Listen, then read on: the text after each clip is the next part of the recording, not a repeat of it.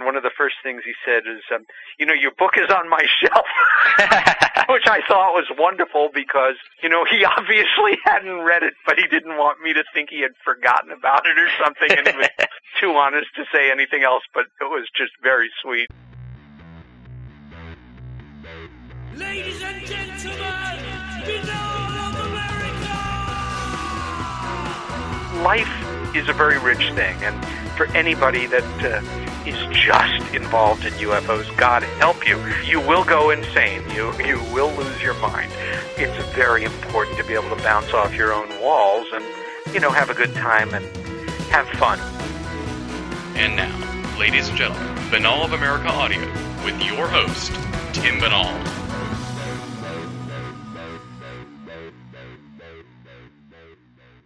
What is going on, my friends? This is Tim Binnall of BinnallofAmerica.com with another edition of BOA Audio Season 6. Before we kick off the episode, let's plug our good buddy here, Pete Diggins, for providing the theme music for this installment of the program. You can find out more from Pete Diggins at www.aurophonic.com, AUROPHONIC.com. Check it out. I've gotten a ton of submissions from folks out there who want to have their music featured on the program, and now that we have taken care of a lot of the in-house stuff, I will be able to give a closer listen to their music. But if you want to send something in the interim, shoot me a line at boaaudio@hotmail.com, and I'd be happy to tune in to your tunes. I kind of alluded to it there, but let's make it official and short and sweet. The big audio migration over to Cyber Ears is complete. Our iTunes feed is fixed. The MP3 and streaming audio links at BOA are fully functional once again. So hopefully all the folks who lost us over the last few months are picking us back up again and catching up on all the episodes they may have missed the last few weeks. Welcome back, my friends. The show continues onward. Speaking of which, let's get down to business on this week's installment of BOA Audio. Our guest this week is my good friend and one of ufology's great thinkers, the amazing Peter Robbins. He's been on the program numerous times, and since I've known Peter for quite a while, he was really one of the guys who inspired me to keep going and digging into the paranormal. I pretty much went into this throwing the questions out the window and setting aside some time to talk to Peter and just seeing where the conversation went. As such, it's a little tough to really pinpoint the areas that we talk about, but I'm going to do my best here. We're going to touch on Rendlesham, of course, and the big Rendlesham 30th anniversary that happened back in December of 2010. We'll get into the malaise of ufology that has become a running theme here on the program over the last few months. Peter's going to weigh in on that and how he combats the fatigue of trying to study this enigma. We'll talk about 2012, the mainstream media and how they portray ETs and UFOs, and just the problems with the mainstream media in general, UFO skeptics, the alleged rapture event of May 21st, 2011, and what it says about society as a whole. We'll get reflective on a number of issues, get really meta in talking about what it's like being UFO researchers and how that changes your perspective on the world at large, and a whole bunch of big picture issues like what might be behind the UFO phenomenon and how difficult it is to really wrap your arms around that mystery. Altogether, really, it is a fast and loose conversation with someone I consider a very good friend in not just the world of the paranormal, but life in general. And as such, really, it is a fly by the seat of our pants conversation that just goes wherever it wants to go. And I think folks are really going to dig it. The incomparable Peter Robbins joins us here for a jam session covering the world of UFOs and so much more. For those of you who are unfamiliar with Peter Robbins, allow me to provide you with a little background on him. Peter Robbins has been involved in UFO studies for more than 25 years. As a researcher, investigator, writer, lecturer, activist, and author, he is a board member of Bud Hopkins Intruders Foundation and is co-author of the British bestseller Left at East Gate, a first-hand account of the Bentwaters Woodbridge UFO incident, its cover-up and investigation. Robbins has extensively lectured both in the United States and abroad, including dozens of talks throughout the United Kingdom. Venues have included local, national, and international conferences, as well as presentations for organizations, seminars, private groups, public, private, and secondary schools, universities, libraries, and scientific organizations, educational foundations, and Cambridge Hospital in Boston, under the sponsorship of the late Pulitzer Prize winner, Dr. John Mack. Peter has also served as art director and investigator for the New York City-based Scientific Bureau of Investigation, SBI, a national police and civilian UFO research organization, and as editorial assistant on the requested Blue Memorandum for Parliament's House of Lords debate on UFOs in January of 1980, and served as research assistant on the United Nations Secretary General's report for the establishment of a UN UFO department. Unfortunately, Peter does not have a website that we can plug here, but he is on Facebook, so head on over to Facebook, punch in Peter Robbins, so you can befriend him or get in touch with him or follow his work. With all that said, let's kick back, relax, and rock and roll. This interview was recorded on June 1st, 2011.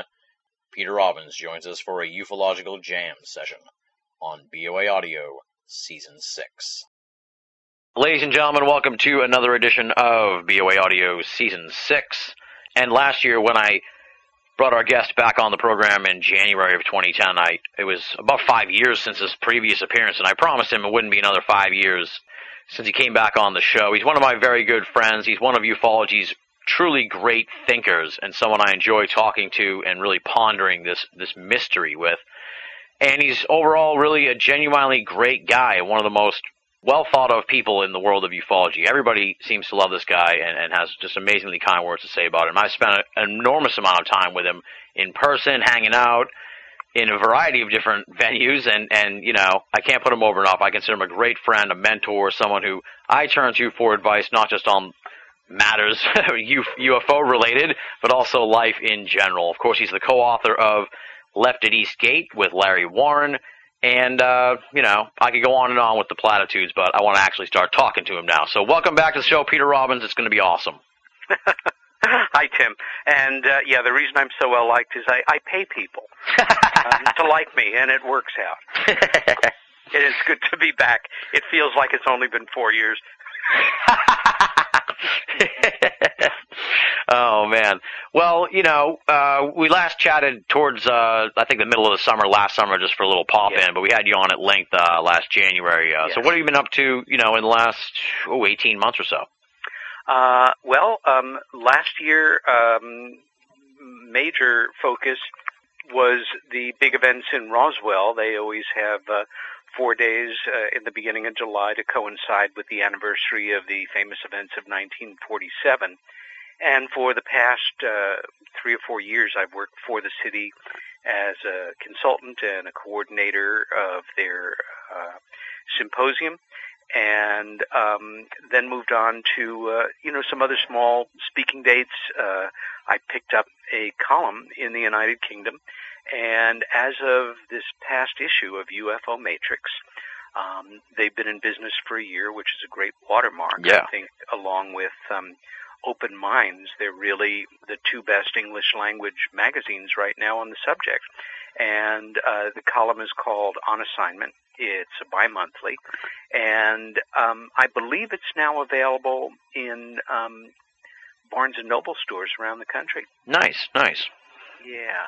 Otherwise, this past December and into January brought me back to Suffolk, England, because late December, between Christmas and New Year's, was the actual 30th anniversary of the Rendlesham Forest UFO incident. And there was a small conference that took place on the exact 30th anniversary of the Third Nights events, the ones that my co-author Larry Warren was involved in.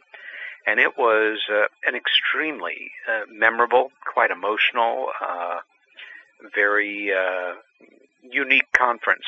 And this year, it's a lot of writing, but in March, there was a conference in Lawrence, Kansas that may stand as a one-of-a-kind conference. Mm-hmm. It was organized by two guys there who put up their own money and brought in 13 or 14 and some of the best-known names in UFO studies, and it was billed as the Reykjavik UFO Summit. Okay, yeah, the name does ring a bell, yeah. Yeah, and although, the attendance wasn't huge, there was about 600 people in and out over the weekend, and it was great seeing a number of those folks again. And now, of course, gearing up a bit long range for the upcoming Exeter Conference in September that we've been a part of the last few years, and that will be September 3rd, which is a Saturday. And although it's still coming together, we know that the main presenter is going to be Kathy Martin. And for anyone who, of course, follows this subject who has never heard Kathleen Martin speak, she is really a force in nature as far as I'm concerned. She's one of the greatest assets we have in that, she seems fairly quiet and sedate, and she's a nice grandmother with a background in social work and education. But she also happens to be Betty and Barney Hill's niece, and arguably was the closest person to Betty for the whole latter part of her life relative to this subject. And her presentations are extraordinary, and as many of our listeners know, this September, coordinated literally just a few short weeks away from the actual Exeter Conference, it will be the 50th anniversary of the Betty and Barney Hill abduction case. So that is one not to miss. And we understand, you and I, that there may be some other surprises, really big names involved. Mm-hmm. The program is not locked down yet, but I think that this will be the third annual one, and I think that they're building something really important there. Yeah, it's going to be quite a good time. So folks should definitely check that out. One of the things you just said that really piqued my interest here was you're saying you were at Bentwaters for the 30th anniversary, and you had a big conference there, and you said it was emotional. Where's that coming from? Yeah, it's not a term we usually use for UFO studies or a conference, but this was one of a kind. Anybody that's followed this extraordinarily important UFO incident, far and away the best known and best documented UFO incident in the history of the United Kingdom, certainly knows my co-author's name, Larry Warren. Larry was, at the time, an airman first class with a secret security clearance and a member of the United States Air Force Security Police, and was involved as an eyewitness in the third night's events. But other names have now, over the past years, started to, come into the public mindset, two of which are John Burroughs and Jim Penniston, who were involved earlier on. And my friend and colleague Linda Howe, although she's best known for her animal mutilations, work, Crop Circle, and other things, she has done some terrific research on this case, and for the last few years has been working in great part with John Burroughs, and more recently with Jim Penniston as well, although I don't know if they still are. She even did a very extensive interview with Larry Warren the year before we started working together, 1986, which is posted in several parts on her Earth Files website. But she and I and Jim and John were the speakers at this conference, and it was held in Woodbridge, Suffolk. Woodbridge is the nearest town, maybe less than a dozen miles from the sites of the events. And Larry was there basically to just say hi. He very generously deferred when we were asked to speak, and said, people in the UK who follow this are overall fairly familiar with my account because of our book and a lot of time on television, and many of them are not familiar with Jim and John's account, and I thought it took a lot of class.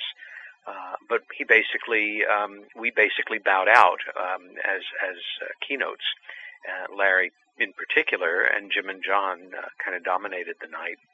And Jim and John were involved on the first night, and both of them, even more than Larry, I realize now, the disturbances that they are still living with, the post-traumatic stress, in some cases, the knowledge that memories from that event that John in particular, but certainly Jim as well, are not sure about which memories are absolutely real or were implanted by American intelligence, not, these other intelligences. Yeah.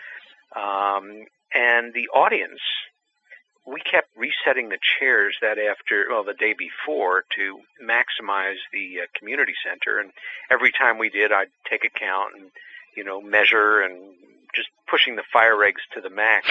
Yeah. Got about 380 chairs in there, but we did have over 400 people. And the thing about it, Tim, was I'd say a good solid 3/4 of them were local. And this was the story they grew up with. Some of them were kids at the time, other ones now, certainly seniors. There was quite a handful of local witnesses, of retired British military, of English witnesses overall.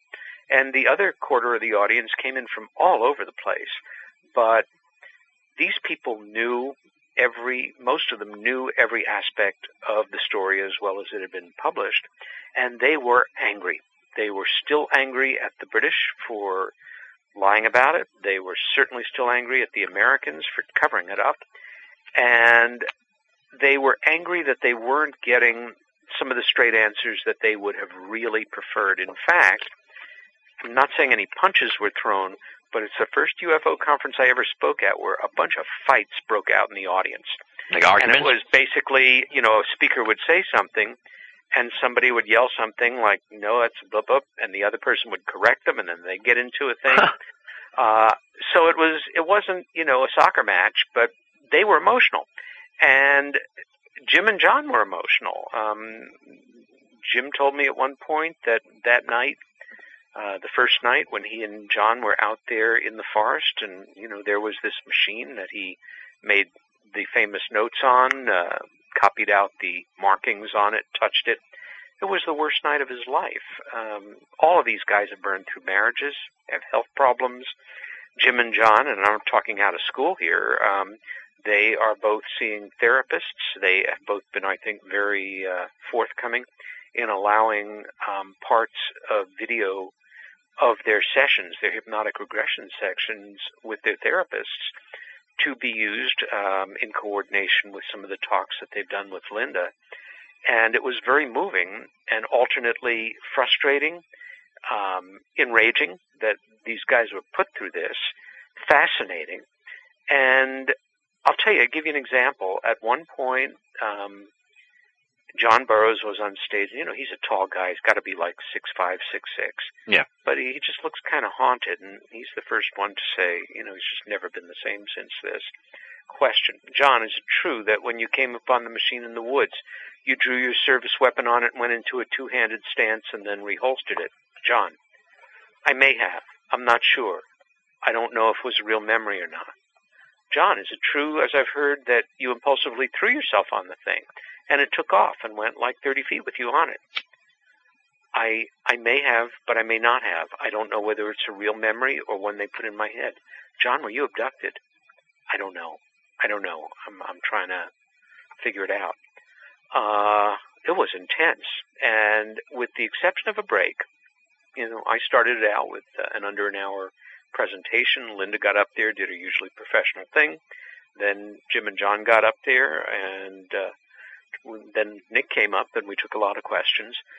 And after more than 5 hours, we were emotionally tired. We were tired. They were working on a documentary at the same time. Jim or John said, we know you're all pretty beat. It's, like 20 after 11 now, and this is a ferociously rough winter in England. Said, we know that we put on the website that if any of you were interested after the conference, we would take you out to Eastgate, the East Gate of Woodbridge, where we were when it all happened, and try to recreate it for you. But we realize it's late, etc. Anybody still interested in going? And about half the hands in the room went up. And it was, again, like close to 11:30. And I'd say about 40 minutes later, at least 150 people were pulling themselves together at the pre-appointed place in the forest. All of us who came were prepared, 2 pairs of socks, flashlights, all that stuff. And we walked the half-mile or so up Eastgate Road with John and Jim and the Larry, other people, Brenda Butler, a famous local researcher, a whole bunch of folks, right back to where it all started. And a film team from, I think, the History or Discovery Channel. I forget which one's working on this thing. And they spent half hour, 40 minutes or so recreating it for us, and it was intense. I mean, I've been out there more times than I can think over the past 23 years, at night, during the day, in the winter, the summer, but not like that. And so, yeah, it was a heck of a conference, and for any of us that felt, forget about the word closure, but that it might, sew up some loose ends and things, we all left there just more fascinated, frustrated, curious, tired, pissed off than we were before. In this case, as Larry once said, this one's never going to go away. Yeah. And I'm actually going to be heading back to Suffolk in a couple of months for another conference, but I don't think I'll ever be able to let this one go for the rest of my life. It is just part of my DNA right now, and spend that much time focusing in on one event and its ramifications on the lives of human beings, and that's the way it goes. Yeah, well, it's an interesting case too, because it's they call it the British Roswell, but it happened so recently that we can really see the fallout much clearer. Well, you're right, Tim. And again, the name, the British Roswell, is a good enough term based on the fact that it's as famous there as Roswell is here. Not that Roswell isn't famous there as well, but that's about where it stops. And you're right, not only is it more contemporary, but, the last of the old guard of anybody associated with the Roswell events are coming into the home stretch, where literally everybody that was involved in this incident, I'm sure with a small number of exceptions, is alive, hopefully well. And if our elected officials ever had the courage to look into this again in congressional investigation, that ain't going to happen with this group of jerks. This would be the case. This would be the one that could bust it open.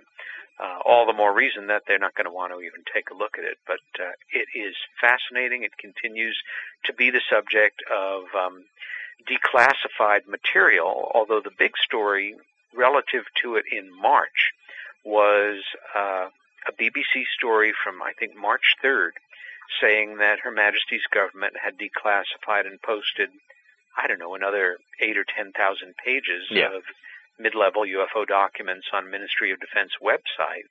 But the big story was that all of the documents relating to Rendlesham were missing. And the next day, on March 4th, the New York Times, true to form, published a article where they tried to mock it. It was a little difficult, but they took some shots at it and, used the silly kind of terminology that they do. Had a very interesting photograph that they even had there. But the big story for me, talk about contempt for the truth, was that they never even mentioned that several, possibly 1,000 pages, but certainly several hundred, we're not given a number. We were just told a substantial amount of data, all on Rendlesham, was missing. And they didn't even refer to it in passing. And, to add insult to injury, they always have to bring in Roswell. And, of course, in Britain, this thing is thought of as a big deal, but much like in America, where some people claim that a UFO landed in New Mexico in 1947. And, with all of the wacky distortions about the Roswell incident, I've never heard anybody even, refer to that possibility. It's always a crash. Yeah, exactly. So it's just one more way to thumb your nose at, even in their case, at the myth, legend, and lore, if they don't, if they want to make believe that it didn't happen. But to say that it's allegations of a landing is beyond contempt. Way to go, New York Times. Keep it up.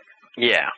It's well, the whole thing with the files going missing. Does anyone really believe that? I just presume that they just wouldn't release them. They just took them. No. In fact, that was the big BBC story, that they were in somehow this batch of ones that had been cleared, again, we're talking about what you and I would call mid-level or low-level files, maybe some interesting smoke, but certainly no smoking gun. No, there's not going to be some disclosure-related event that's going to be triggered because of any of these documents.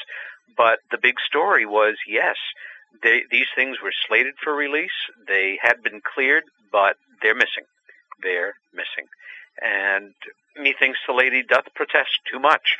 It's so interesting the way that the power brokers continue to dance around this and evade it and do their best to show us a shiny object. Oh, I noticed in today's New York Times, the Oxygen Network is going to bring back Paris Hilton for her new reality show where she has a miniature pony and a Bentley that's painted pink, and we get to watch her go to clubs and things. I mean, give me a break. But this is the America that we've grown into. Thank God, I'm sure some of these people in power say for Britney Spears and Charlie Sheen that they are the shiny objects, or these Jersey Shore jerks.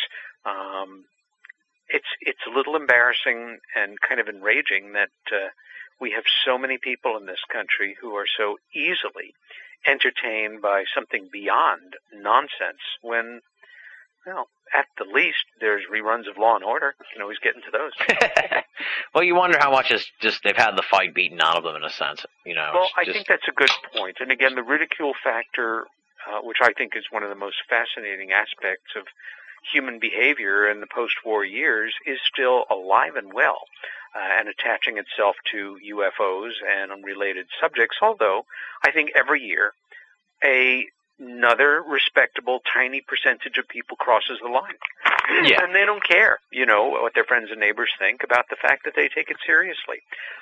That is a positive point, and I see it a little more every year here and in the UK especially. But we're still, considerable distance from that critical mass. Well, that brings me to sort of another big point that I did want to talk about with you, and it's sort of a nice natural segue into that. And that's just, you've been interested in this for 30-plus years. And we did a year in review episode with Greg Bishop and Nick Redfern, and we all sort of had the same feeling in a sense that there's just, I guess I call it the malaise, this malaise right now where it feels like ufology's spinning its wheels a little bit. There hasn't been really anything to get excited about in a long time, and plus we're dealing with a lot of, parties within ufology such as, the disclosure crowd, let's say, that are taking it in directions that aren't exactly what I think are best for the field in the long run. So it's like a double, it's like the old school ufology sort of wavering or spinning its wheels, and this new generation or new party that's come along is also sort of problematic. So I mean, how do you deal with the malaise? Because you're always you have so much going on, and you have so many different avenues, and you write about so much different stuff. And every time I read new stuff from you, it's like an amazing new take on the different stuff. So it's like, how do you generate the interest? How do you keep it going? Yeah. Well, I think, you, Nick and Greg, I'm sorry I missed that show. You guys have, you're such amazing individuals and come at this from three wonderfully unique directions. But I think that your take on it is correct. That's a good term to use. There's no sexy new monster case taking everybody's attention. The most important two books last year were appropriately, in my estimation, dry and academic as they should have been, but a very important one was the second installment of Rich Dolan's three-part series, UFOs in the National Security State.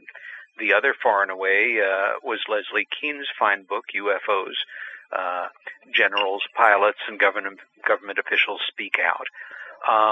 But it's not like there was another Intruders or, another major new thing, the abduction phenomena. Yes, it's going on.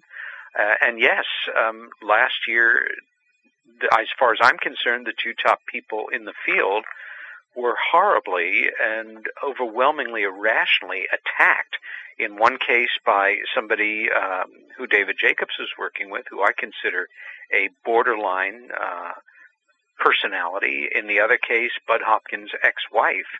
And, there are a lot of what I would call ankle biters and people watching from the wings who say, oh gosh, maybe they are wrong. And so, in certain circles, there's been a re-questioning of their methodology or, their findings, etc.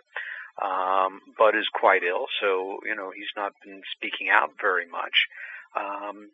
As far as me personally, I just keep doing my work, and I try as much as possible to reach different audiences with different presentations. Friday, I'm heading up to Buffalo, New York, for a weekend with Western New York MUFON. I'll be giving an investigators workshop for trained MUFON UFO investigators. But for me, I'm coming at it in a very personal way, starting with my realization from what my dear sister Helen told me 35 years ago about her abduction experience, which blew my mind and changed my life.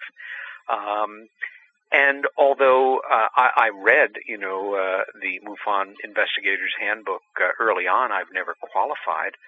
But I've learned a lot as an independent and doing crisis intervention work and traveling a lot, and through my work as Bud's assistant for many years, certainly a lot of hands-on techniques, and a lot of it comes down to just being a decent person, a good listener, and giving people the respect that they need as they're going through what they're going through. But in the evening, we're going to take a look at that great sci-fi channel when it was the SCI-FI, as opposed to what it is now. That was made about Rendlesham. Give him a background on it. We'll watch it together. I've got a talk that I'll be doing on Wilhelm Reich's UFO-related work this summer for an international conference on Reich in Europe. A talk for a Tesla conference on Wilhelm Reich in Pennsylvania. The second weekend of July, I'll be doing a talk on James Forrestal. I think part of it for me is just getting people through the door. Yeah. So I like to couch as much of it as possible in post-war American history and lay it on such a tightly woven timeline with real, kosher, above-board, genuine events, and weave in the documents and the cover-up in a way that any really straight, extremely circumspect person can deal with. The other thing is, like you, working behind the scenes a bit to help local municipalities, that handful of them that have, a right, a heritage to have an event, to help them, get themselves up and running. It started for me with the McMinnville Festival, and when I first started working with them in Oregon in 2003. You and I now are very proud of our work with Exeter, New Hampshire for their September event, me with Roswell, and also this year joining the ranks is a tiny little town you could blink as you go by it. It's about 2 hours north of Manhattan, called Pine Bush. I knew it because when my sister Ann first started her first nursing job was at a little clinic there. But it's sort of like Bonnie Bridge, Scotland, in that it has the highest statistical confirmed analysis of sightings, anomalous events in the woods, multiply witnessed, stuff in the sky, of any community in New York State. And they had their first one-day UFO festival and conference about 6 weeks ago, and it went quite well. So that's another thing. The other is to network with other folks in the field, to try not to, get down about what you and Nick and Greg so well defined, because part of it is I'm one of the rare people who's crazy enough to actually be trying to make my living doing this, and of course I'm a wonderful role model for descending into poverty. Not on food stamps. I'm living very nicely for where I am, but I'm only half joking.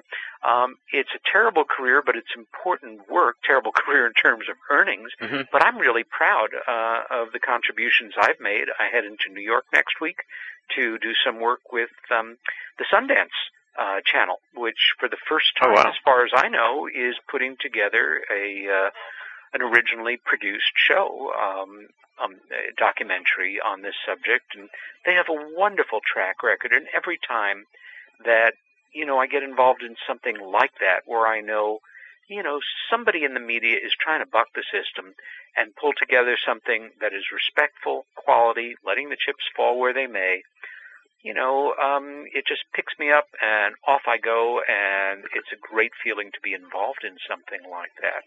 But I'm not sure what it's going to take to get us out of this. MUFON, of course, is another thing. MUFON has been through all kinds of pandemonium the last less than a year, with accusations flying here and there, with people quitting, state section leaders being fired.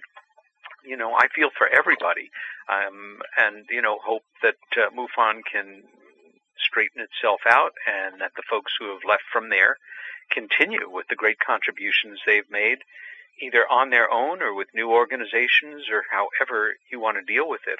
I think one of the main things here, Tim, is when you're dealing with a subject that is so vilified, that is so distorted, that is so outsider, that is so important, that so many people in power want to go away, and that those of us that really lend our work, our attention, our intentions to, and some people burn out, or move on to more practical, aspects of life, and this becomes an avocation or a hobby, which I can certainly understand. For me, it's important work, and you do what you have to do to continue forward in it, even if it's treading water in a creative way. And you look at somebody like Nick Redfern. I'm proud to say I knew Nick before he wrote a book, and now he's written 187. Yeah. And they're all terrific. I love the guy, and he's a wonderful presenter and a very gutsy researcher who gets in between the lines, crosses over into paranormal, cryptozoology, will really look hard at and write a book at something that's considered an unpopular theory, like, did Roswell really happen, or was it a series of other events that made people believe it was? That went over really big in Roswell when I heard him speak on that a couple of years ago. I'm sure, yeah. And you know what? I just was so impressed because that is the kind of intellectual curiosity and drive, I think, that makes people talk and think and move forward in this field. Greg, as a great paranormalist, a raconteur, a rational skeptic, he's just another wonderful asset. You are now a regular fixture around the world with your radio show in this amazing era of internet radio, where anybody like you who develops an audience, it just keeps expanding. Maybe not geometrically, but arithmetically. And more people listen. There's good word of mouth. It's amazing what you can do with guerrilla promotion or self-promotion right now. And when all fails, or is said and done, for me, I am one of those people who have, a whole bunch of other passionate interests, whether it's photography or history or theater or architecture. I was lucky enough to get away to Canada about 2 weeks ago and spent a week in Stratford, which is probably the largest concentration of actors living in one town in North America. Oh, wow. And it's filled with theaters, and 2/3 of the year, it's just alive with activity. And my friends and I went to see 2 plays, one an adaptation of John Steinbeck's Grapes of Wrath, and the other, The Merry Wives of Windsor, one of the few Shakespeare plays I had not seen. And dig this, about 10 minutes before curtain, I'm going through the program, huge theater in like 2/3. Yeah. I see that the lead, character named Falstaff is played by a marvelous Canadian actor who's an old friend of mine who I managed to play for in New York 6 years ago. Oh, weird. And he was sensational. I was waiting for him at the stage door. It was a great reunion. And one of the first things he said is, your book is on my shelf, which I thought was wonderful because, he obviously hadn't read it, but he didn't want me to think he had forgotten about it or something, and he was too honest to say anything else, but it was just very sweet. Anyway, life is a very rich thing, and for anybody that is just involved in UFOs, God help you. I know, yeah. You will go insane. You will lose your mind. It's very important to be able to bounce off your own walls and, have a good time and, just get in there and have fun. Yeah. And lighten the hell up sometimes because this stuff sometimes makes you feel like you're carrying around the weight of the world. Exactly. And that is not the way it should be. Exactly. Yeah, that's something we've talked about a lot on the show is that need to have other interests and not take this too seriously because, a lot of great people have dedicated their lives and come and gone and didn't get any answers. So it's true, and we will or we won't. And as far as the disclosure movement goes and exopolitics, I think overall we have a lot of good people, especially in Europe, which we don't hear about that much here, who have formed these kind of activist groups where they put on their own conferences where, if they're overzealous, maybe better that than, not being involved at all, where their aim is to begin to educate government officials and the public at large, and more power to them. I think the notion that had been pushed for some time here that, especially when President Obama was coming into office, that because, one of his key advisors was John Podesta, who we know was on record as taking the subject of excessive UFO secrecy seriously, that disclosure was, 3.5 days away, and of course that was nonsense. But at the same time, I understand the positive impulse to try to break through this in that way. I just don't feel that it's going to happen, certainly not quite yet. And in a funny way, I think Rich Dolan nailed it down in a way when asked, what do you think disclosure is going to happen with our government? And he said words to the effect of, I don't think the United States government, and I'm very much paraphrasing here for just listening, I don't think the United States government is ever going to willingly, declassify and disclose what it has about this subject, but I think disclosure is inevitable. And I think what he meant by that, in the way that I feel, more and more the past few years that we've seen phenomena like, although it is quite unique on its own, WikiLeaks. I think about when I was younger and Daniel Ellsberg released this tremendous amount of information on the Vietnam War, and it was a tremendous embarrassment to the government, but it did change things to some degree. And perhaps, if they don't kill Julian Assange or lock him away in a tiny dungeon for the rest of his life, that he will most certainly, they have released some UFO information, but it's not out of the question that it may come that way. Who knows? Maybe it'll come at us through an unknown source and just somebody will dump it onto the internet. Yeah. Then there are, of course, the wild cards of them. If they ever want us to know that they are here en masse, as opposed to, a few people at a time in sightings or abductions, all they have to do is one of my favorite science fiction scenarios, the beginning of the original tacky made-for-TV miniseries and the kind of creepy remake of it. But I must say, as science fiction, alien-related premises go, I thought it was one of the great kick-ass starts of anything. It's up there with Jules Verne or H.G. Wells or Gene Roddenberry, simply that, 60 honkin' huge motherships pull in over the 60 biggest cities in the world, and they just hang there for a couple of months. Game over. And then, of course, it degenerates into every World War II resistance movie I've ever seen in my life, except that instead of Nazis, it's, these male and female modelly-looking aliens here to cure cancer, but really they take off their plastic skins and they're reptiles who eat us and mice and are not here for good purposes. So it could change at any moment, Right. or it could change not at all, or years from now, or decades, or in a year. It keeps it interesting, but again, I think most of our friends are sleepwalking their way through this. We're not conspiracists. We're not conspiracy theorists. We're not, strange people. We just are onto something that a lot of people either don't have the time or are not comfortable, and God knows who is, looking into, and are doing flighty, inconsequential things like paying their bills, raising healthy children, working and keeping their mortgages up. And of course, I'm being sarcastic here. These are the most important things in life for most people, and more power to them. And this, the fact that we do this shouldn't change goals like, having a business or falling in love or getting into a great relationship or, doing other things that make a difference in the world or in our own little worlds. So that's the long answer to your short question.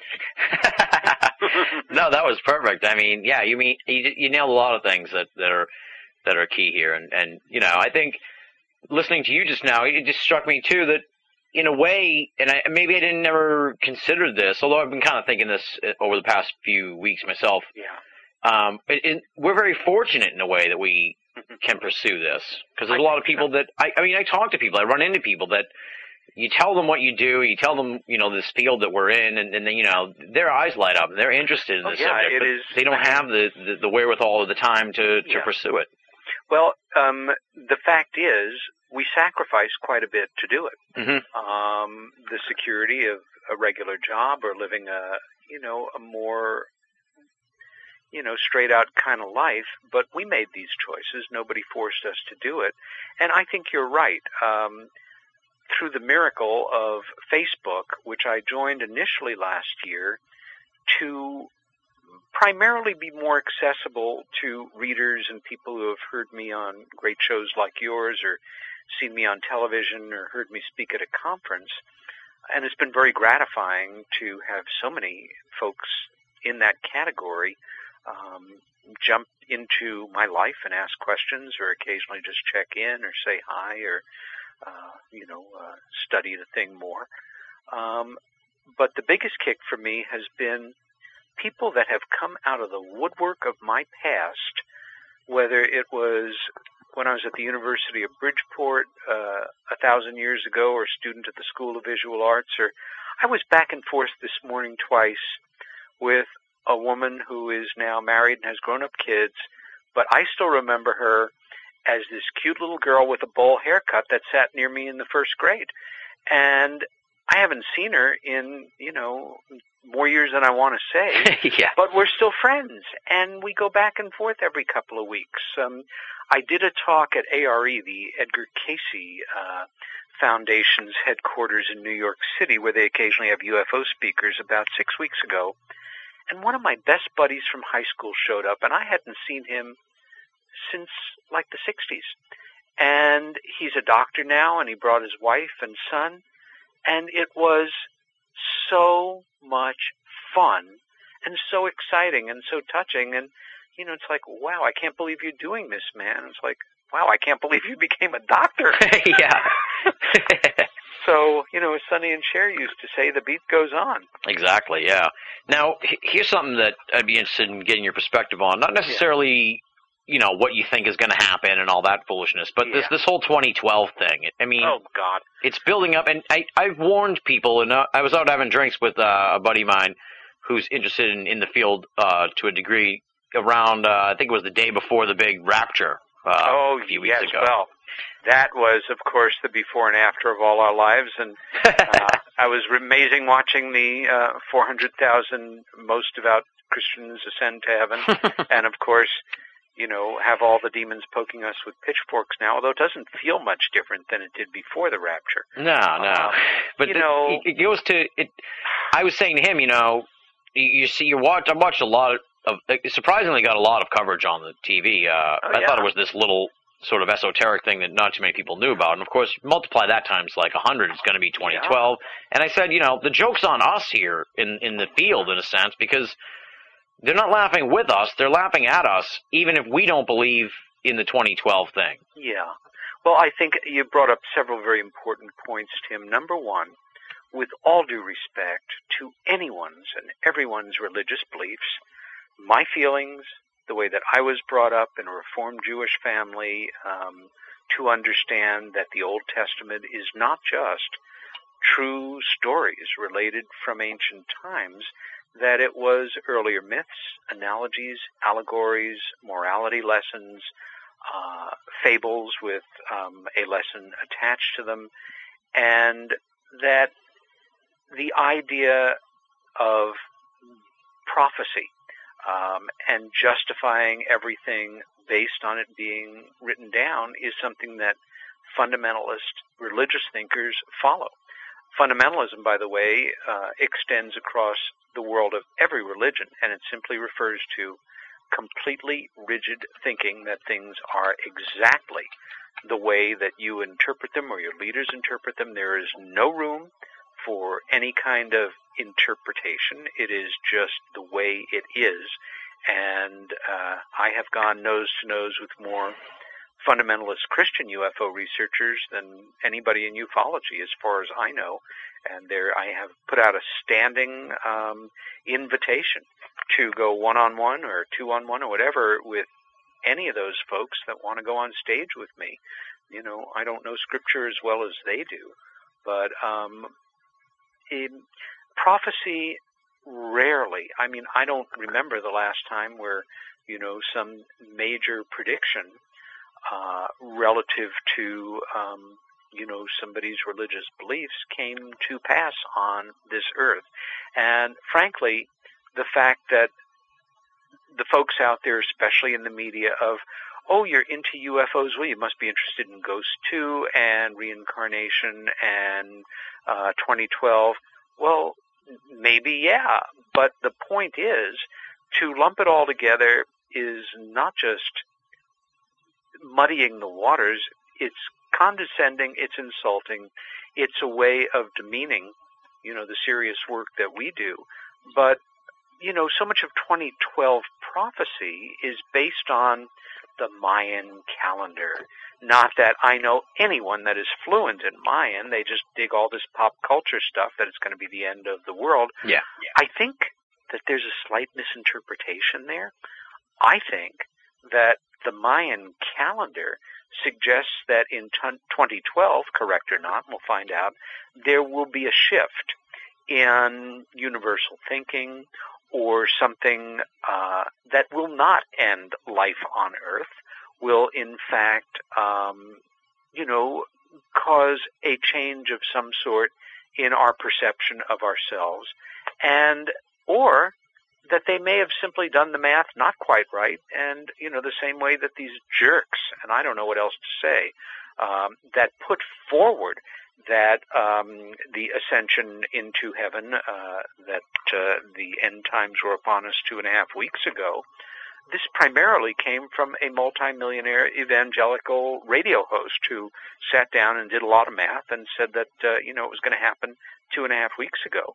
And what really got to me was a few days before, I was listening to National Public Radio, as I sometimes do, and they were doing a series of interviews with folks who were taking this very seriously, fundamentalist Christian people, who were certainly decent, hardworking, I would hope kind, life-affirmative folks, living their lives, working their jobs, paying their mortgages, raising their kids, who were so convinced it was going to happen, Tim, that they had quit their jobs. They were spending their savings. They were just reading Scripture and spending time with their family, waiting to either ascend to heaven or to be left behind, as they say. And they're in even more financial trouble now than they were. Right. This, to me, is unconscionable. And it's the thing that really gets to me the most. But I think it's absolute nonsense. And I would bet you dollars to donuts there will be people, a tiny handful, even if it's one, who at some point after we're not all destroyed in flaming cataclysm in a year and a half or so, will actually be going to court and using as a defense for having to default on a loan or something that, Your Honor, I thought it was the end of the world. So I was just acting according to what my religious philosophy dictates. Mark my words, there's going to be some puff piece on the news about it. And I'm not trying to make fun of these people. I think it's tragic. It is so easy to mislead people, and more we're seeing it with our leaders who are more and more under the influence of corporatists and people who are just moving the money around, from folks who used to be middle class, who are now more and more in the serf category, to the super rich, and making believe it's about safety and patriotism and freedom and all of this crap. And those things are not crap, but the illusion that they're perpetrating on the American public is unconscionable. It's treasonous as far as I'm concerned. And, these people should be rid out of town on a rail, as they say. But I don't know what we do to stop it. We, the people, are getting railroaded. And it's no different in the world of UFO studies, where for every quality contribution, and again I point back to, say, Leslie Kean's fine book last year, there are going to be folks in positions of tremendous power that are going to be biting the ankles of people like Leslie, or looking to take them down overtly or covertly, or innuendo or suggestion. And the newest kind of example of this in opposite form is a book that came out really about 3 weeks ago or so by a writer with the Los Angeles Times, a technology correspondent, as I recall, named Jacobson, and it's a book on the history of Area 51. Yeah. And, her sources have let her know in no uncertain terms, and, of course, they're quality sources, and she went with them, that all this UFO stuff is nonsense, and, it has nothing to do with the history of this highly classified test range and military facility in Nevada, which, by the way, is bigger than Holland. I've been as close as you can get without getting shot at it. And it's just beyond belief how large it is, although out west, spaces go on. And that book is probably a good book in other respects, but it will help perpetrate the myth that, this whole UFO thing, and right now in terms of black technology, whether it's back engineering or what have you, is nonsense, and certainly any association with other intelligence, highly advanced craft, and that mythical base, that legendary base, scholars, thinkers, people with degrees, folks who take themselves seriously, going to read the book. And, well, it's in the book, so, she wouldn't have gotten that wrong. She's a smart, well-connected reporter. And so the mind will continue to reinforce itself around that misnomer. Pardon the interruption, but I'm Mike Robantoni. Some people believe the world will come to an end tomorrow. What are you going to do between now and then? I'm Tony Kornheiser. Eat something I've never tried before, like a hamster. You're listening to Banal of America Audio. Have you seen Facebook ever in your life? No, I haven't. You might want to take a look. I used to see Redbook when I went to beauty parlors with my mom. I'm sure. That's a long time ago. Well, this is about as harmless as that. The difficult part, too, with that whole thing, especially what you're talking about here with the Area 51 book, is that, a lot of people won't read the book, but they'll just see her on some segment on CNN, or I think she was on The Daily Show even. Yes. And then that's all people will, it's like the Doug and Dave thing with the crop circles, they'll just be, I saw the lady on The Daily Show, and it's not true that there's, You're absolutely right, because that, of course, will be one of the first questions that she's asked, and I'm sure she'll smile knowingly and, shake her head and explain as carefully as she can that her research, which, of course, is, I'm sure, high quality and very scholarly in most, if not all respects outside of this particular aspect, is, of course, these folks who long to believe in life in the universe and a new pantheon of gods to take us away from our, earthbound problems. And, it's a shame that it gets kind of associated with serious government projects and real science and real history. And the majority of the public will believe it because every single major media outlet is owned by a corporation. NBC is owned by GM, a huge, huge monster government contractor, and so on down the line.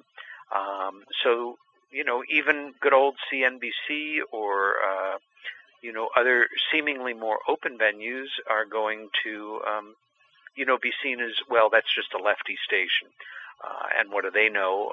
You got to pick through your sources. There's a handful of them that I keep going back to, and they're independents often or not owned by major corporations, and that's why folks don't hear about them.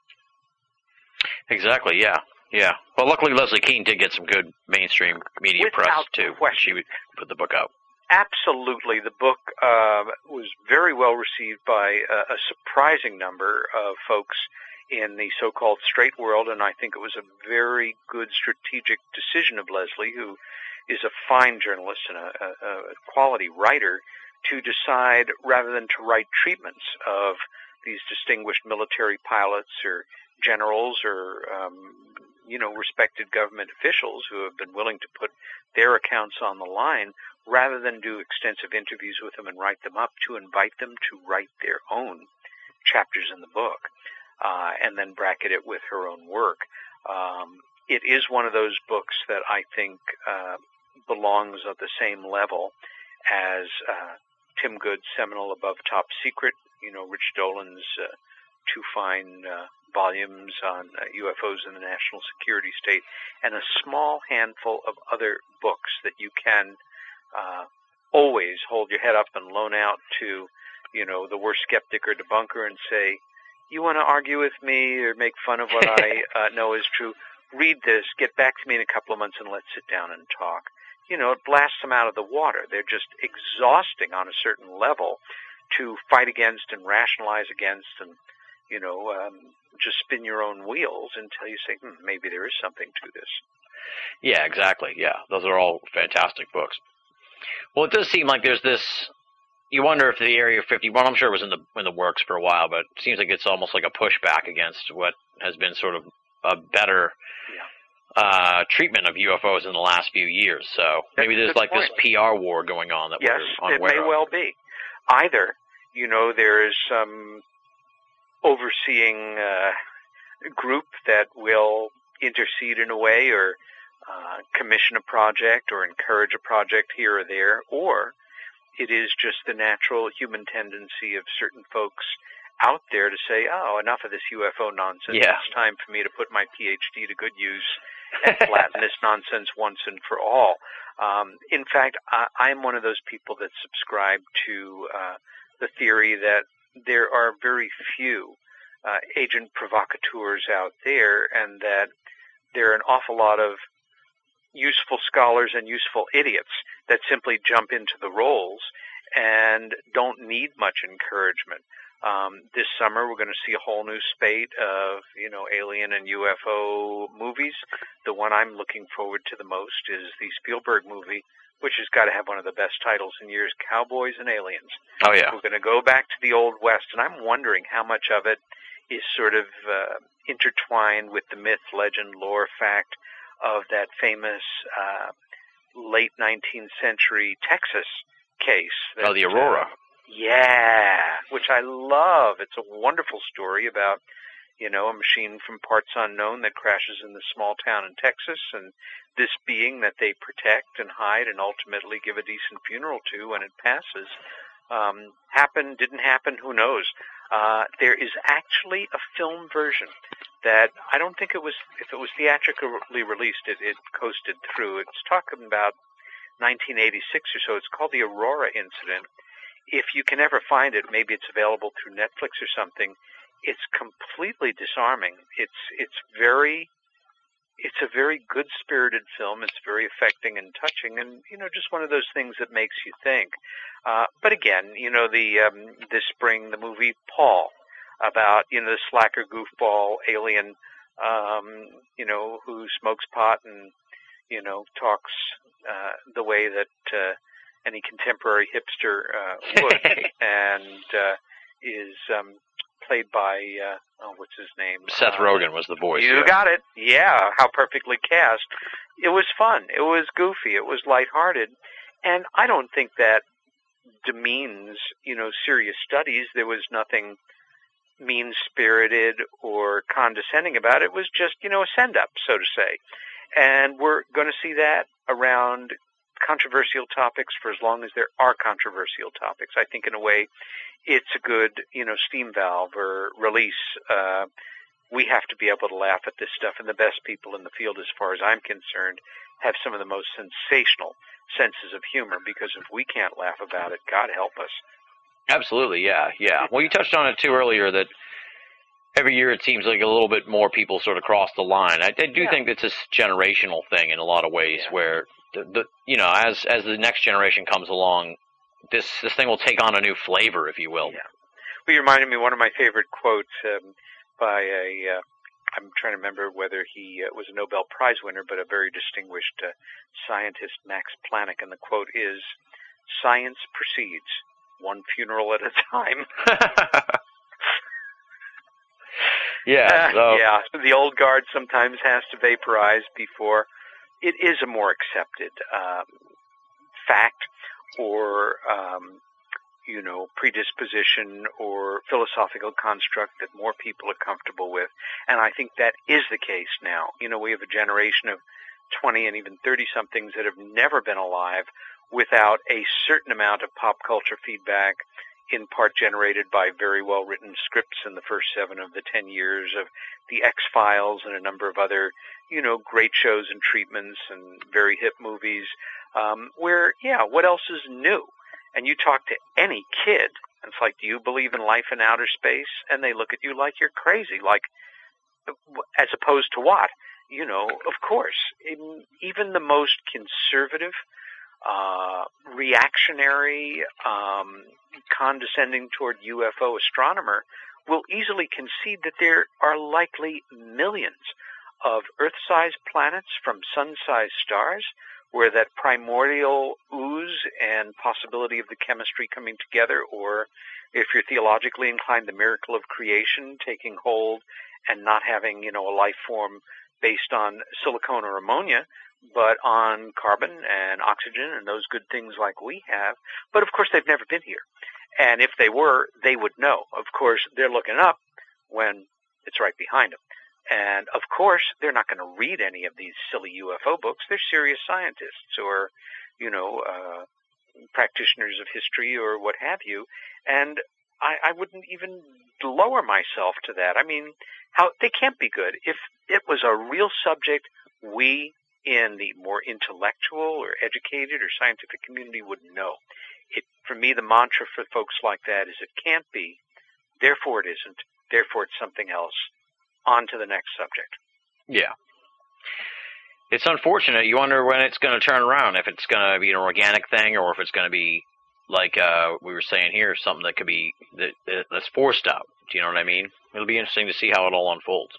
Well, I think it's basically a chess game on some level where we don't see the pieces being moved, but we know, or can, I think, rationally assume that within the highest levels of the world's insider intelligence communities, or however you want to see it or say it, you have probably individuals that do feel it is long overdue and are, in tense standoffs or in constant debate with other folks who say no.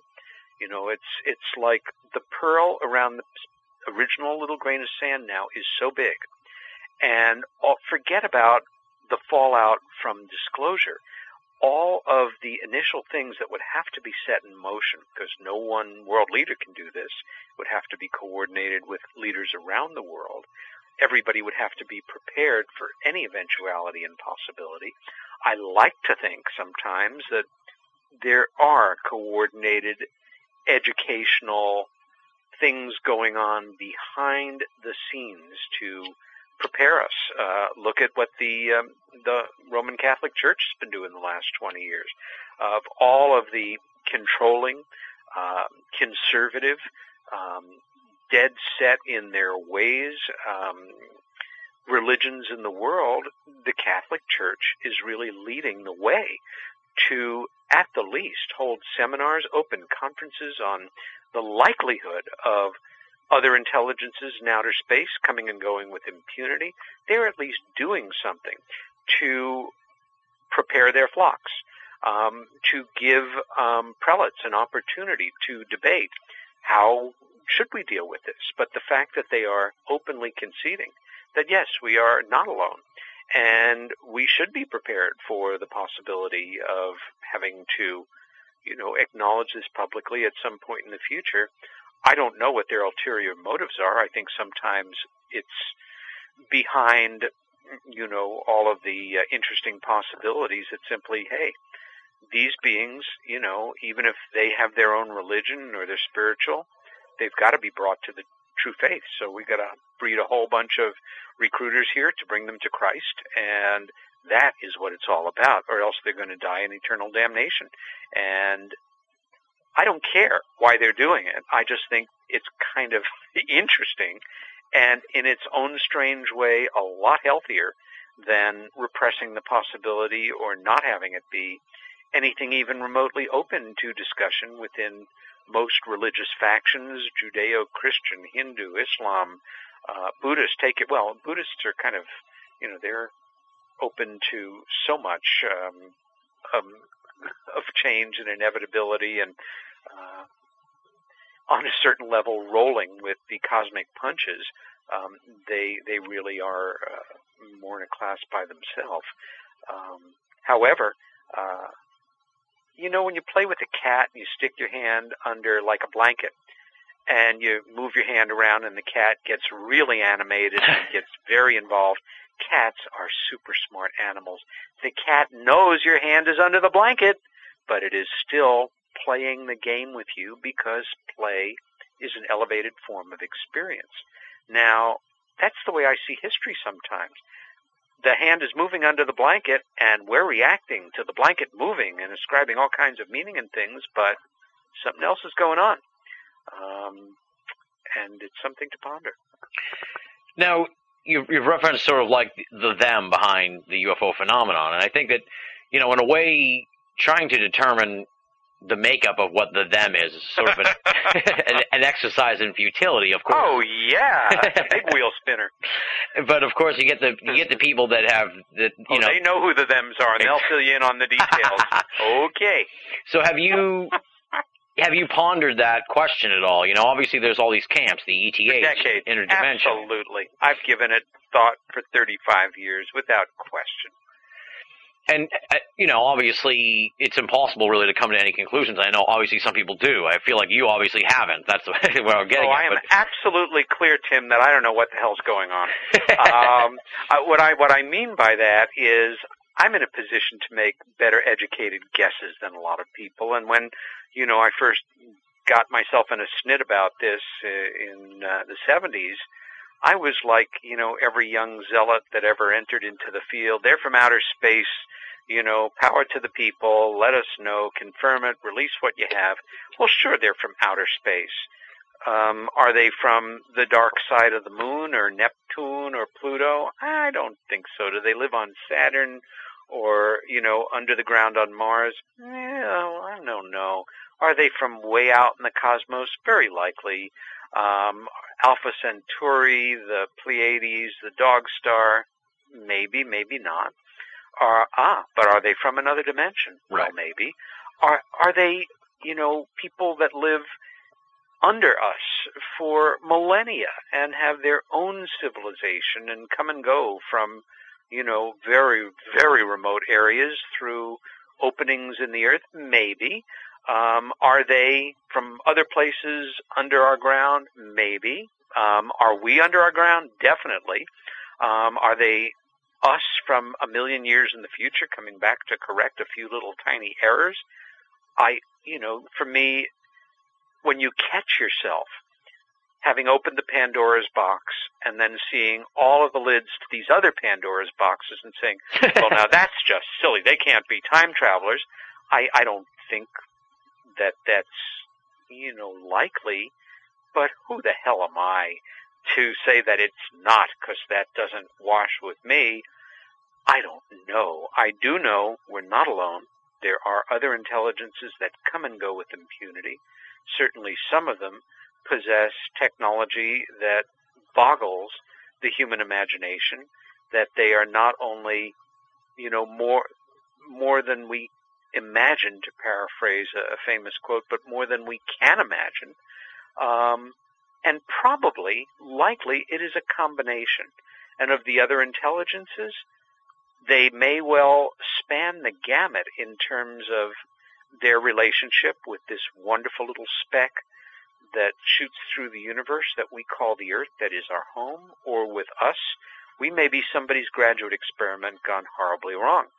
As Stan Friedman once said, the beings that come here, maybe it's okay. Rather than going to jail, on the planet Xenu, you're going to Earth for 5 years. You want to find out what's shaking down? Check that baby out. I don't know, but I'll tell you what, I respect what I don't understand. And every once in a while, and every speaker worth their salt in ufology will bear this out, every once in a while after a talk, people come up to you, nice talk, I've got a question for you, good luck. Somebody will come up to you and say, I thought your talk was very interesting, but, there are 87 different civilizations that are visiting the Earth. And the ones from the Pleiades, this is what they look like. These are the ships that they're in. They eat spiders, mice, and glass.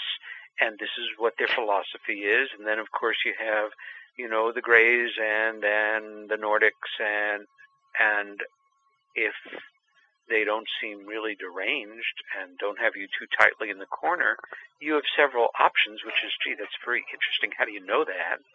And they have a limited number of answers. I read it in a book, or I saw it in a documentary, or it came to me in a dream, or they told me. And for true believers and folks who adhere to set theory on, welcome the space people, or they're from Venus, or they are from the Pleiades, and I know it because it was confirmed when I read this book, and then, a channeler confirmed it for me. And I'm not saying that, it's just when you get dogmatic and believe in a set theory in this work, it's functionally identical to religion, because you believe, because you have faith. For me, I enter, if I have any value in this field, it's because one of my overt, open, secret weapons is I begin every new investigation as clear-headed and without any agenda as possible. And the reason I say it like that, Tim, is because you and I, Nick, so many good people in the field who have done the work, at a certain point in our investigations, and for me, if I didn't know it earlier, and I certainly did, Rendlesham would be the one that would break the back, and yes, it's real. And if this were a court of law, I could put forward the evidence that Larry and I collected over 9 years and present it the same way that exhibits would be presented in a murder trial, and I am convinced I could sway a jury or a judge or a group of peers beyond any reasonable doubt that it's real. Now, that understood, from that point on, the investigator always suffers from the possibility that because they know it's real, they will, sometimes without even meaning to or wanting to, it will be the secret agenda or the unconscious agenda in their next investigation. And you can't do that. My investigatory model is Arthur Conan Doyle's wonderful Sherlock Holmes character, who I was introduced to at about 12 years old. Conan Doyle was a wonderful writer, and of course Holmes is the detective's detective.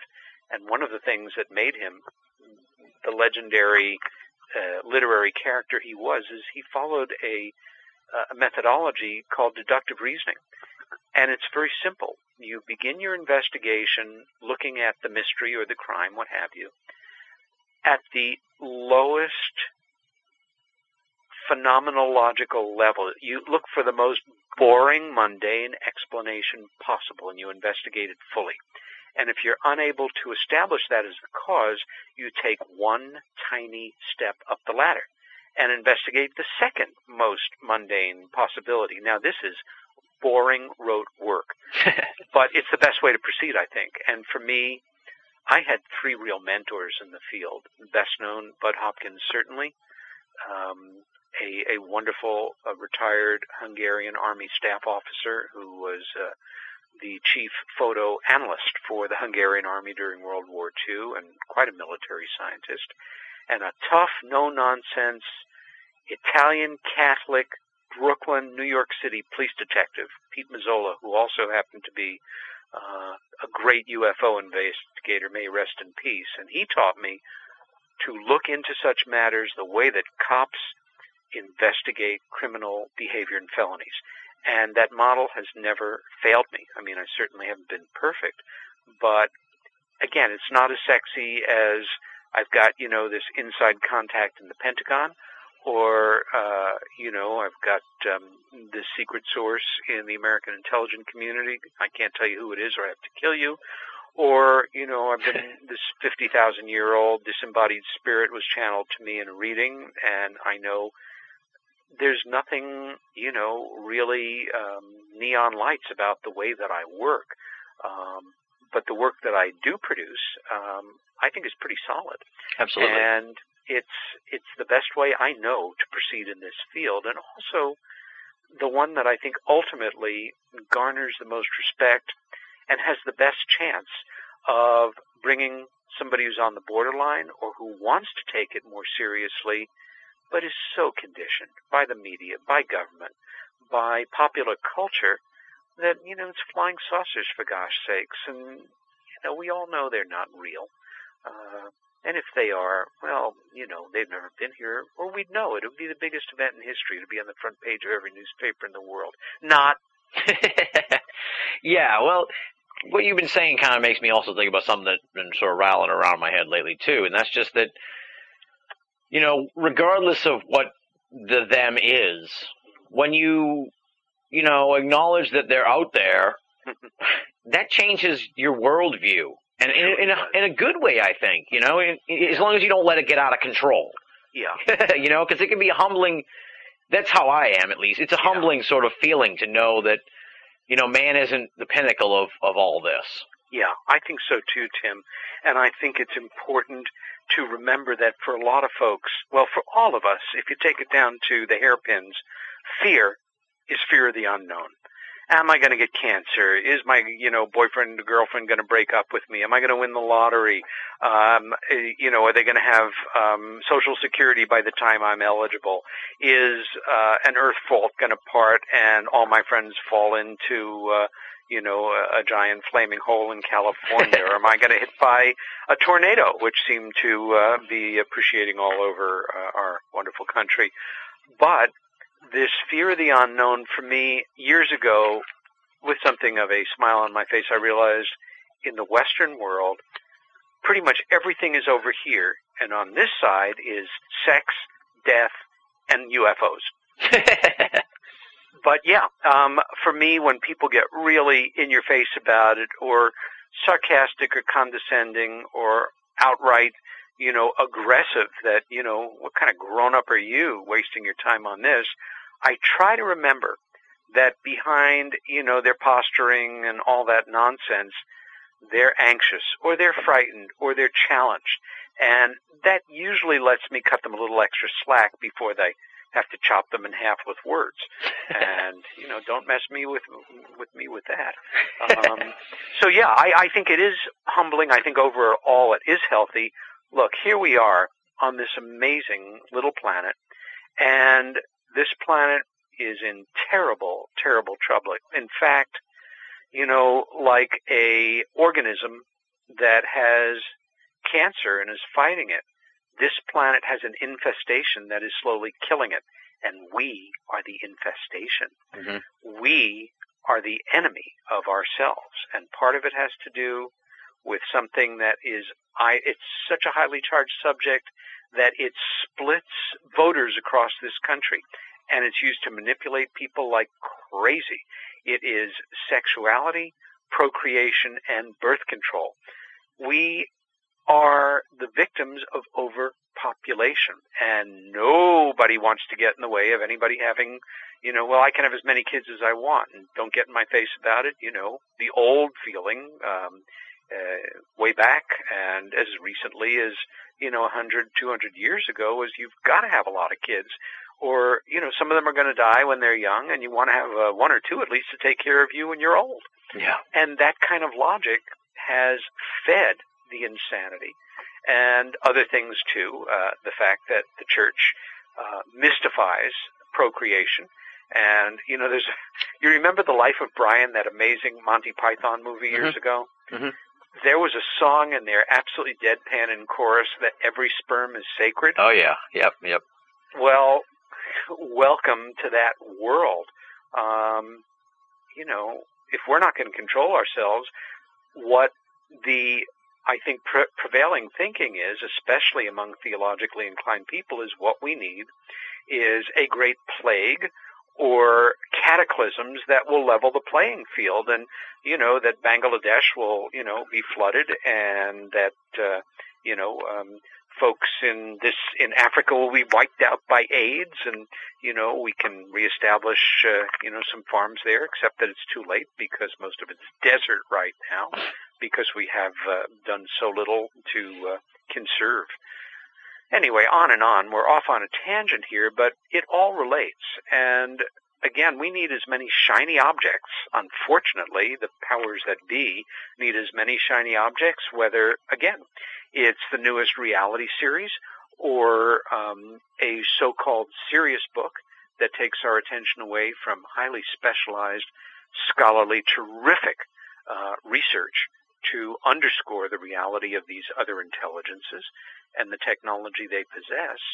And, I can't imagine two and a half men without Charlie Sheen.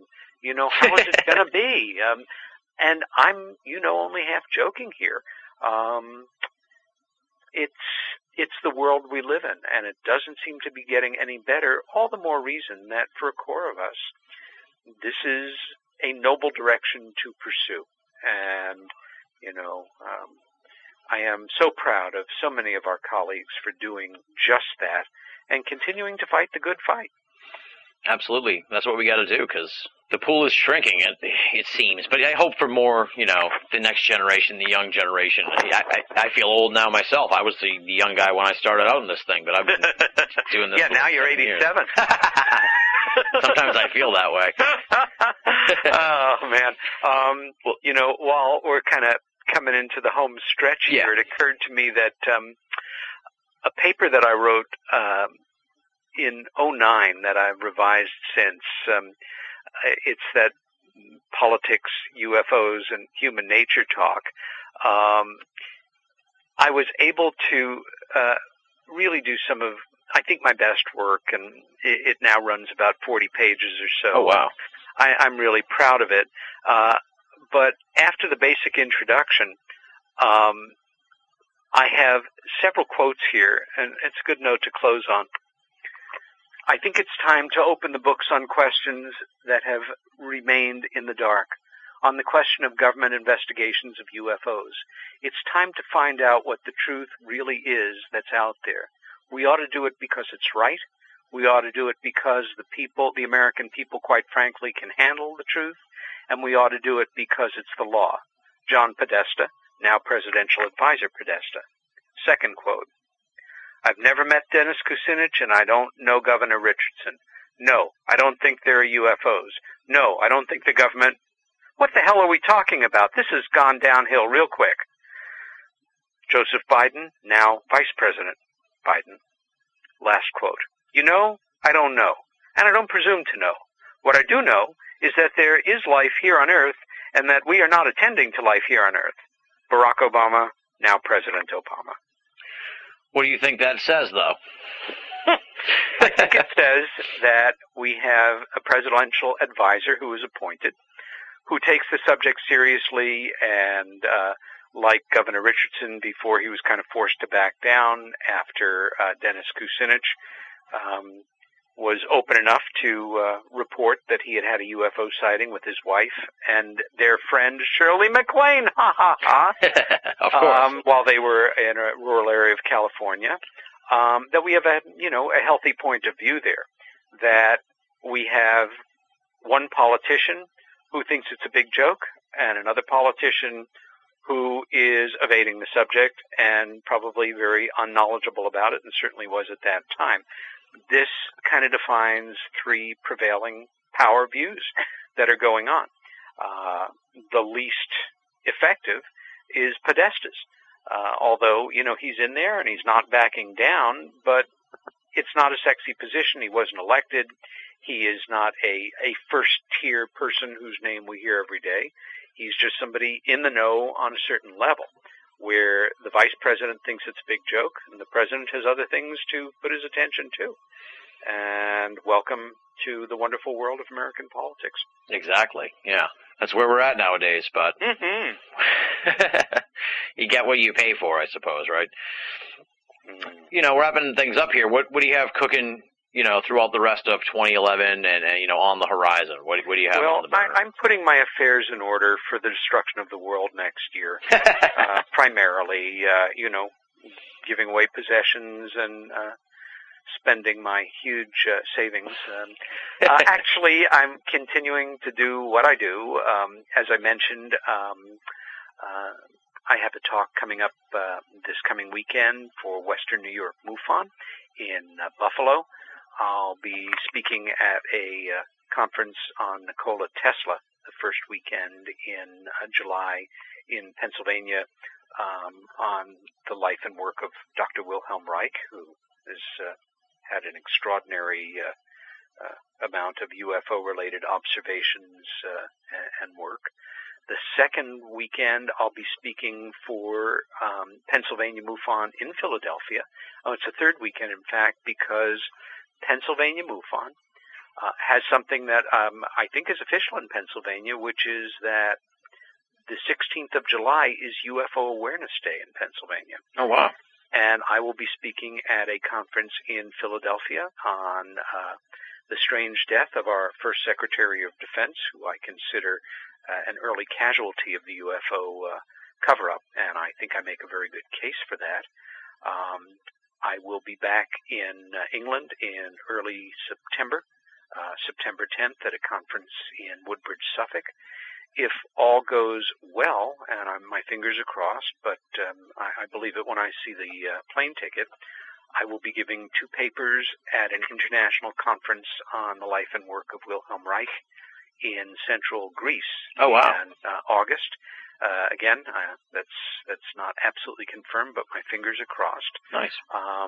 I'll be speaking in Rochester, New York, for a terrific meetup group, and a very, very well organized one in October on the deaths of key authors, investigators, UFO researchers that many folks feel were murdered.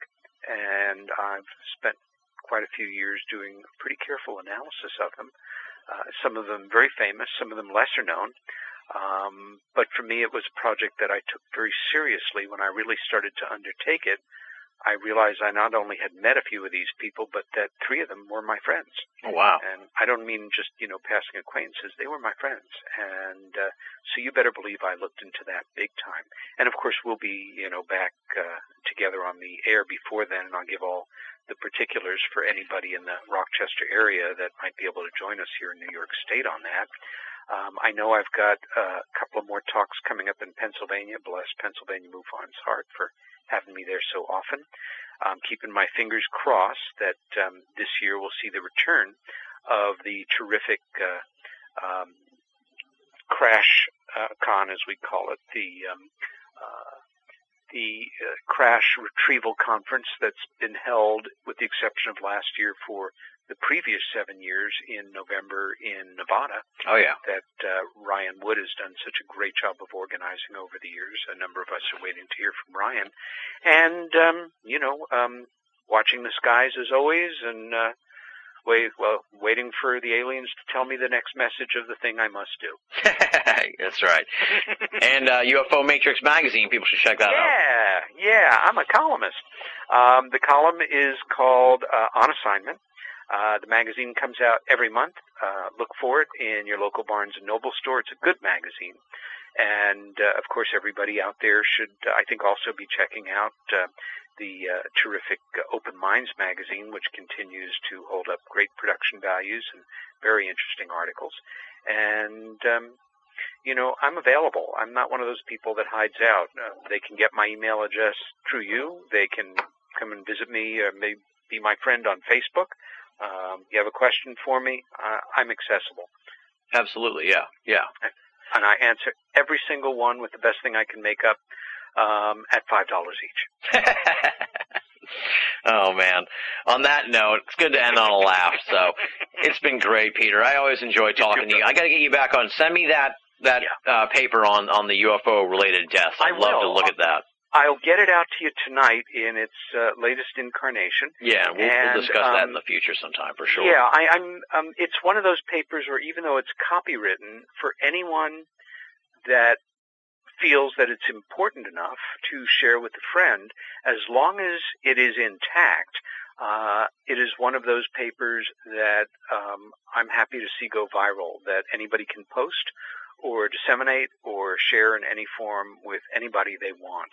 And I'll get that to you tonight, Tim. Oh, yeah, I'd love that. Cool. Well, as I said, I love talking to you. We're going to definitely have you on again, in the future. So it's just been great catching up and sort of just having a little jam session here and sort of, pondering the very nature of this mystery. Indeed, and a pleasure being back with you online.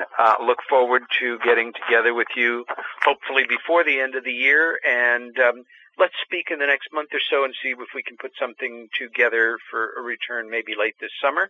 In the meantime, always a pleasure, Tim. You're a dear friend, a good colleague, and please send my best wishes to your mom. Absolutely, Peter. It's been great having you on the show again. Thanks, Tim. That does it for this edition of BOA Audio Season 6. Big thanks to my good buddy Peter Robbins for coming back on the show.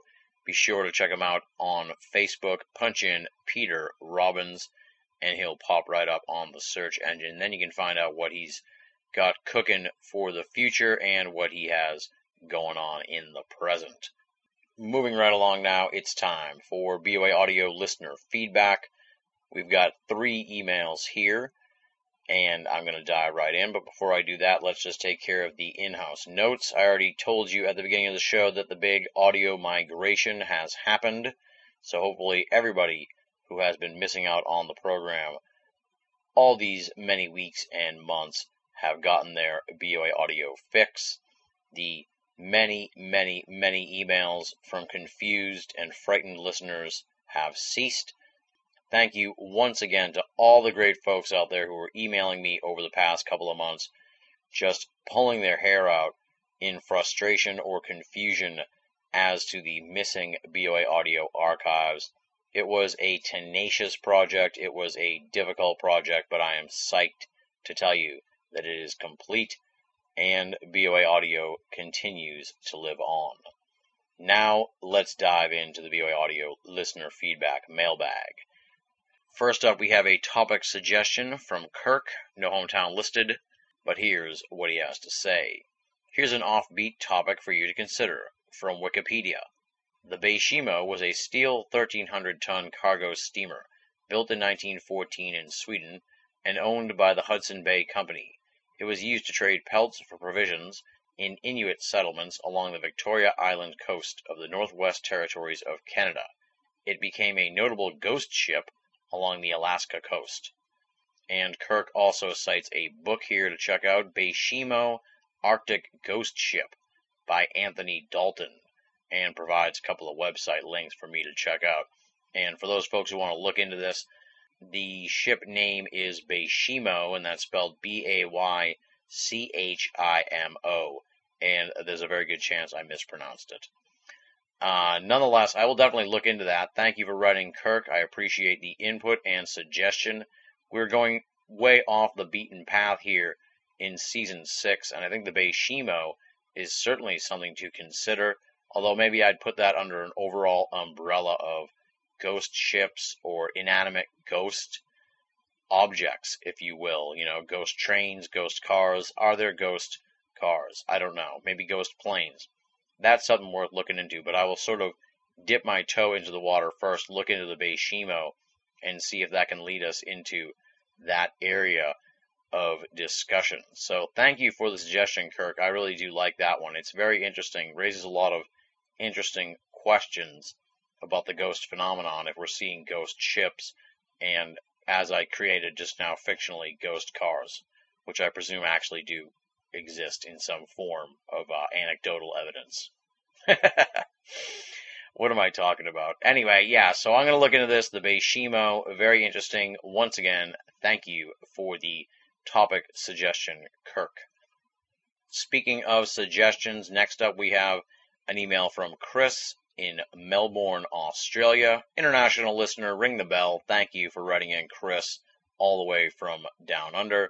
He has a guest suggestion, and here is his email. He says, any chance you can get Joseph Niezgoda, author of The Lenin Prophecy? I have heard him in short 30-minute interviews, and they have always been interesting. Your show format would allow him to touch on many other areas of the Beatles and his book that other shows have not touched. Just an idea I thought I'd pass on. Thanks for the great shows. Always a pleasure to listen to. Cheers, Chris in Melbourne, Australia.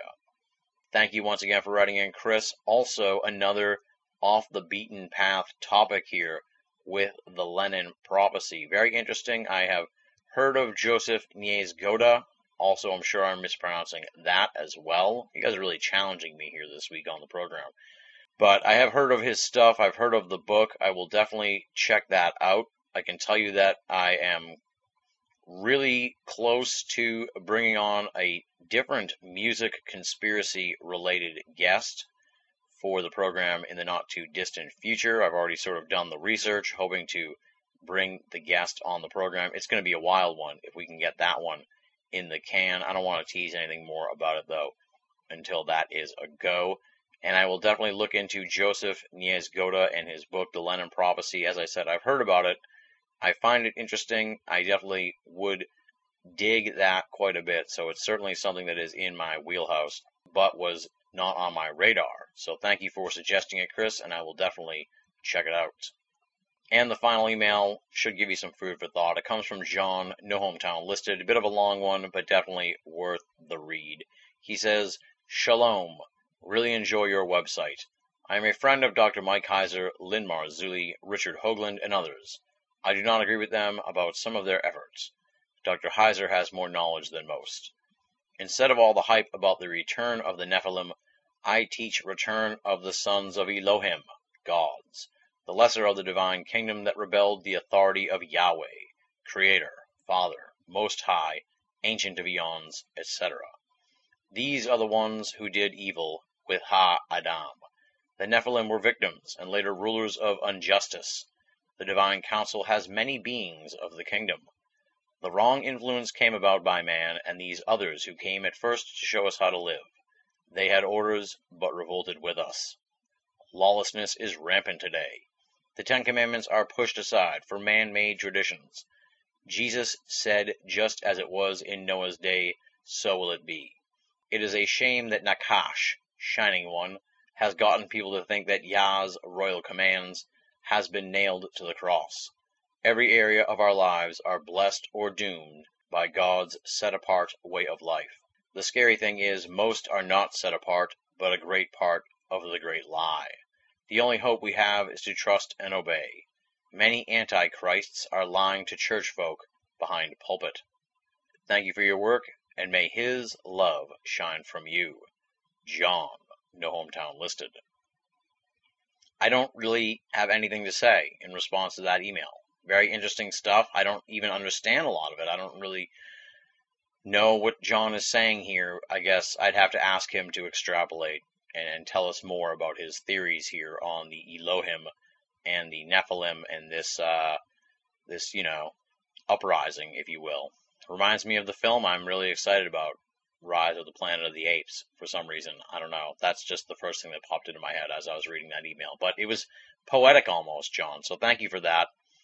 Thought-provoking email, interesting email. I appreciate your writing. Thank you for putting me over and for being a BOA audio listener, sir. And once again, thank you for the very compelling correspondence. So that wraps up BOA audio listener feedback. Thanks to John, thanks to Chris, and thanks to Kirk.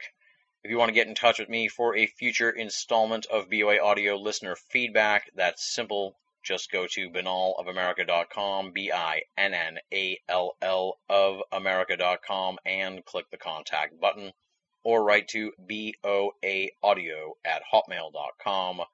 And the final method, of course, is to join up at the official BOA forum, theusofe.com,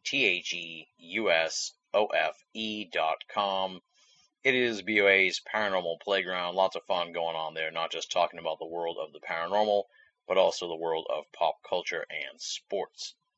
And if you're a part of Facebook or Twitter and you want to hook up via those social networking sites, just punch in Binnall, BINNALL, and I should pop up right away. Feel free to befriend me, follow me, or poke me. It's all good. Up next, let's dole out the thanks to the outstanding and esteemed BOA staff: Leslie, Chiron, Regan Lee, Jovi, Tina Senna, Rochelle Hawks, Richard Thomas, Marla Pena, Bruce Pretty, Tony Morrill, our contributing cartoonist Andy Carolin, and our webmaster Jeremy Boston. The BOA Audio staff has every right to kick my ass because they've been sending me columns over the last few weeks, and I just have not got around to posting them. I've got a slew of columns from just about every writer on the staff waiting to be posted at Binnall of America. So if you're listening to this here in mid-July, be sure to check out BOA for a whole bunch of new stuff from the BOA staff. You guys are awesome, keeping the website afloat even when I don't have time to update it. I humbly apologize, and I cannot wait to unleash your musings on the BOA readers. We say it all the time, my friends, and it is the truth. If you're only listening to BOA Audio and you're not reading the columns at Binnall of America, then you're only getting half of the story. BOA, make it a part of your everyday search for esoteric news and opinion. Now comes the part of the program that I don't really feel entirely comfortable with, but it is habit, so let's just do it, and that is, of course, the call for donations. BOA Audio has been sporadic at best this season. A lot of it is the technical issues, a lot of it is also my outside work, but it is continuing onward, and we definitely plan on continuing onward beyond Season 6. So if you want to help us out, help us keep the whole operation up and running, keep the grease on the wheels, if you will, please make a donation to Binnall of America and BOA Audio. You can do that by going to binallofamerica.com and clicking the PayPal button. That's on the left-hand side of the screen. Or you can send us a snail mail donation to Tim Binnall, P.O. Box 232, Pinehurst, Mass. 01866. Once again, that's Tim Binnall, P.O. Box 232, Pinehurst, Pinehurst, Mass. 01866. And if you're going to send us a snail mail donation, please include your email address so I can shoot you a line saying thanks, and make your donation payable to Tim Binnall and not Binnall of America, because my bank is anal and they will not cash those checks. Of course, I know times are tough out there and people are just scraping by, and who knows what's going to happen with the economy here as we go into the late summer and fall.